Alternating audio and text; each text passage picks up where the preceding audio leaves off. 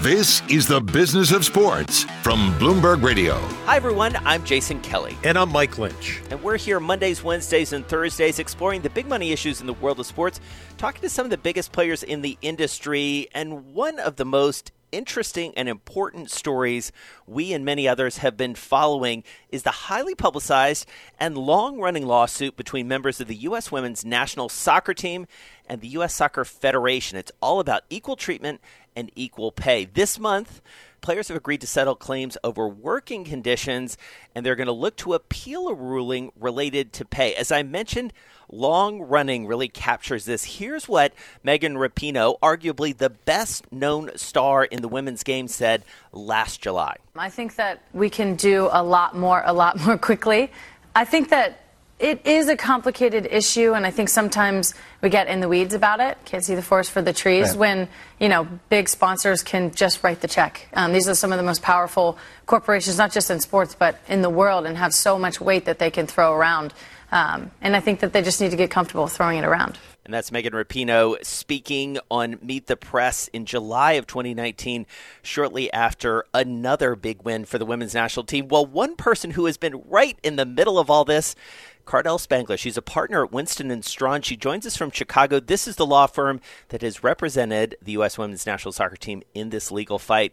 Cardell, really nice to have you with Lynchy and me. As I said, we've been following this story very closely, twists and turns to say the least, but this is a big moment, an important moment, not the last part of the fight, but a big deal. Tell us what we need to know about where we are right now.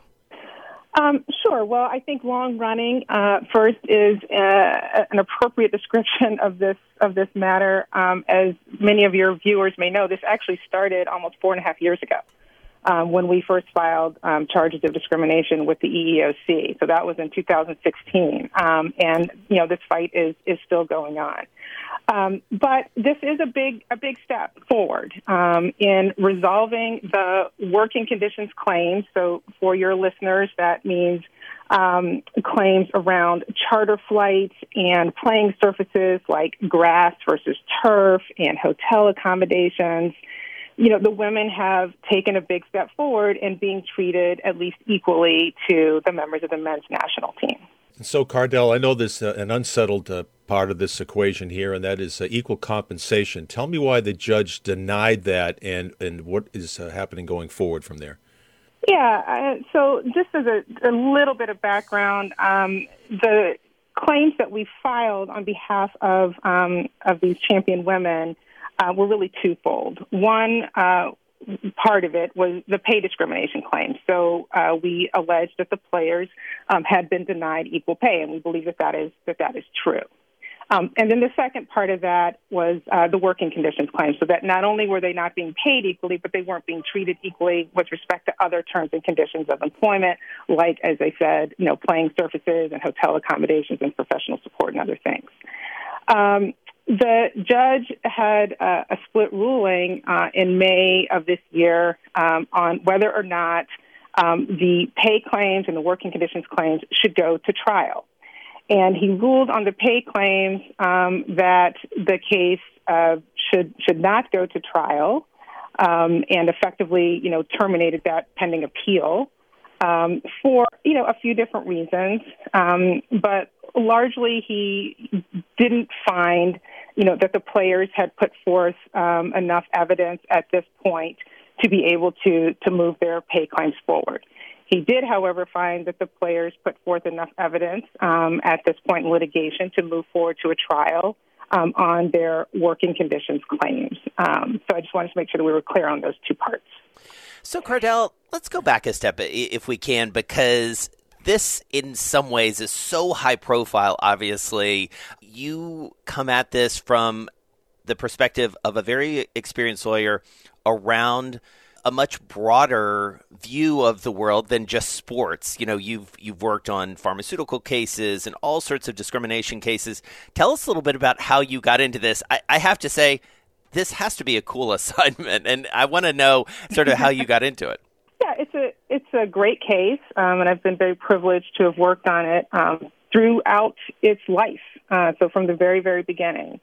And, I got involved And I will tell you, when I got involved, it wasn't clear to me that this was something that could go forward, because it wasn't clear to me that U.S. Soccer actually employed both the men's players and the women's players, which is really critical in a case where you're alleging violations of the statutes that we're claiming, Title VII and the Equal Pay Act. But it became pretty clear that U.S. Soccer, in fact, employs both the women's national team players and the men's national team players. And so when that became clear, and Jeffrey Kessler, my co-lead on this case, also a partner at Winston & Strawn, asked me to get involved. He's a sports lawyer. He does a lot of various types of sports litigation, but not as much on the employment side. And I'm an employment specialist. Employment law specialist. So I looked at it from the employment law perspective, and, with the team decided that this was a case that was really viable in terms of holding a sports organization accountable for paying its male and female players equally because they perform equal work, at least equal work. And that they should also be treated equally in connection with all the other terms and conditions of employment. So that's how I got involved back in 2016, really as an employment law specialist, and trying to figure out if this was a case that could be brought forward in the courts. So the pay structure between the men and women, from my understanding, is different. The women have fixed salaries, and the men only get paid if they play, and they have bonuses, but the women do not have bonuses. Is that correct? Well, there's been some changes to the pay structures over time, but that is a generally accurate way of stating it. The women some of the women, not all of them, have a salary and bonuses on top of that. And the men generally have bonuses, minimums for certain games played, and then additional bonuses if depending on whether they win, lose, or tie. And so, Cardell, I mean, obviously publicity and I guess the profile of the team has risen dramatically. It was high in 2016, but by 2019, when you have Rapinoe is arguably one of the best-known athletes in the world. I mean, sort of her signature move, throwing her arms out. This is where I'm disappointed that we're doing a podcast, because you would see me right now throwing my arms out. She became both, a preeminent spokesperson, a lightning rod. It became political. How does that play into a case like this? Sort of the public and the political aspects of it. Does it help? Does it hurt on balance? Yeah, that's a great question. From the legal perspective, we try very hard to focus on, what will resonate with the judge and ultimately with a jury. And some of that may take into account, the public piece of it. A lot of it, quite frankly, doesn't. But the publicity around it, even the political nature around it, has been, I think, on balance, really important because it highlights that even these incredibly famous, accomplished, champion women, have to sue their employer and endure, and I use that word deliberately, endure a years-long legal battle to try to get what they are entitled to under the law. And so I think that's important for your everyday worker to know that while it is not necessarily an easy battle, it's one that you can take on. And one that you should take on if you believe that you are not being treated appropriately, by your employer. So it's tough. It's tough to say how that ultimately plays out, in terms of the court battle. But I think in the court of public opinion, it has been really important for the sports world and the work world in general for these women to be so generous with their time, with their efforts, and with their with their strategy, with everything to move this matter forward. Cardell, back in May, President-elect Joe Biden tweeted out to U.S. Soccer, "Equal pay now, or else when I'm president, you can go elsewhere for World Cup funding." Is that taken as just a rah-rah speech, or is that something that might rattle U.S. Soccer a little bit? Well, that's a great question, and I guess you have to ask U.S. Soccer that question. We certainly hope that was not a rah-rah speech. This is important. These women have proven over and over again that they are the best in the world at what they do. They bring in more revenue to U.S. Soccer. Their publicity, their profile is higher than anyone else in the U.S. Soccer universe. So they are not asking to be given anything. They have earned what they are asking for. And so I am hopeful that that the potentially rah-rah speech, but hopefully it's not, will spur U.S. Soccer into action on the pay claim. Cardell, what role do you think, especially knowing corporations the way you do, having worked, again, across the landscape when it comes to employment law and fairness around compensation, what role do corporations as sponsors play here? We've heard Megan Rapinoe and others talk about the fact that this is in part a solvable problem by the corporations who ultimately support these sports and support women's soccer specifically. What's the public aspect of that? What's the legal aspect of that in your estimation? The legal aspect of it is, well, let's put it this way. We actually spent a little time with a couple of the sponsors in the litigation. We actually deposed a couple of the sponsors. And they were important depositions in the sense that to the extent that anyone was claiming that the women do not bring equal value, that sponsors are not interested in sponsoring only the women's team, that they're really basically drafting off of the men's team, that was laid to waste. That the sponsors are very interested in the women's team in particular. And because of that, so taking now this outside of the legal piece of it, there's a role, I think, for them to play in saying to U.S. Soccer that equal pay, equal working conditions are so important to them as sponsors that if that is not achieved by U.S. Soccer, that there could be some ramifications. So it's just like with news and sponsors or corporations and their advertising dollars. All of those things matter in the end because it means money in U.S. Soccer's coffers.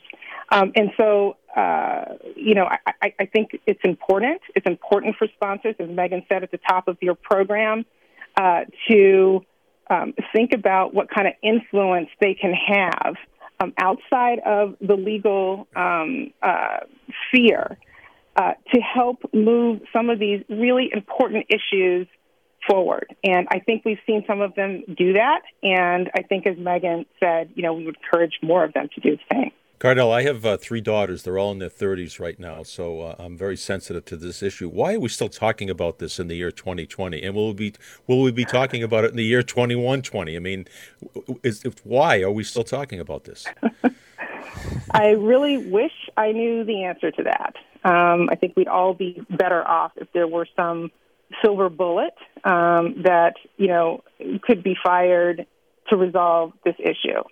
But you're talking about, particularly in certain industries, very deep-seated beliefs about the value that women bring to something like sports. And they have been undervalued and underappreciated for many, many, many years. And that's not going to be resolved instantaneously, unfortunately. I wish that were the case. But I think what we're seeing now is the culmination of decades and decades of devaluing an entire group of people.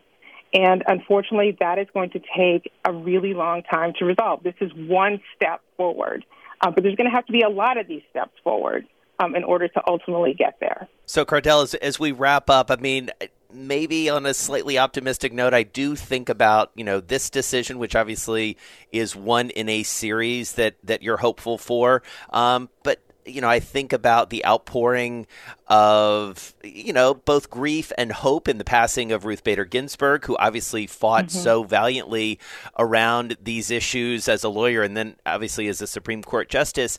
Does it feel like 2020, as awful a year as it has been in so many regards, that we may look back on this as something of a year where maybe things didn't get solved, but they at least move forward in a more meaningful way?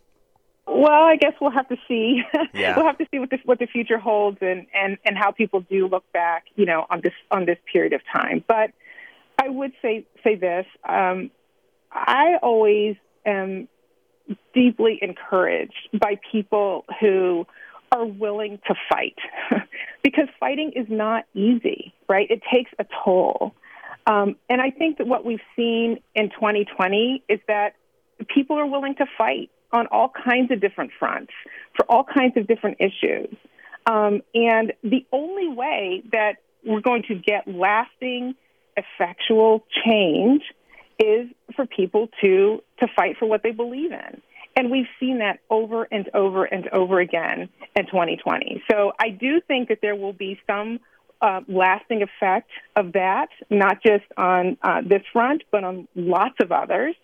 And I hope that, people take that fighting spirit forward into 2021 and beyond, so that we can start to see even more change. Well, we certainly appreciate your time. We should also note that we have reached out to Latham & Watkins. They are representing U.S. Soccer on the other side of this litigation and negotiation. They did give a statement to Bloomberg. This is according to Jamie Wine, one of the partners there. We're pleased that U.S. Soccer and the women's national team players were able to work collaboratively to resolve the non-compensation claims to their ongoing litigation. Throughout the negotiations, Latham sought to implement the vision of U.S. Soccer's new leadership to reinforce the strong relationship between it and the WNT, the women's national team. The settlement reflects U.S. Soccer's continuing commitment to equal treatment of the senior national teams. We hopefully will hear from Latham & Watkins and the other side of that on this program next week. This is obviously a very important issue, and as Cardell said, it's not over yet, so lots more to talk about. Cardell, thank you so much. Happy holidays to you. Best of luck going forward on this. As I said, and I've said a number of times on this program, it's a really important issue, and we're glad you're able to spend some time with us. Thank you. Thanks for having me. And you can catch our podcast right here every Monday, Wednesday, and Thursday. And as I mentioned, next Monday, we expect to have the other side of this argument, getting into what equal pay looks like, the argument around equal pay and equal treatment from U.S. Soccer's perspective. We will have Latham & Watkins weighing in on that. In the meantime, I'm Jason Kelly. Find me on Twitter at Jason Kelly News. I'm Mike Lynch. You can follow me at LynchEWCVB. And you're listening to Bloomberg Business of Sports from Bloomberg Radio around the world.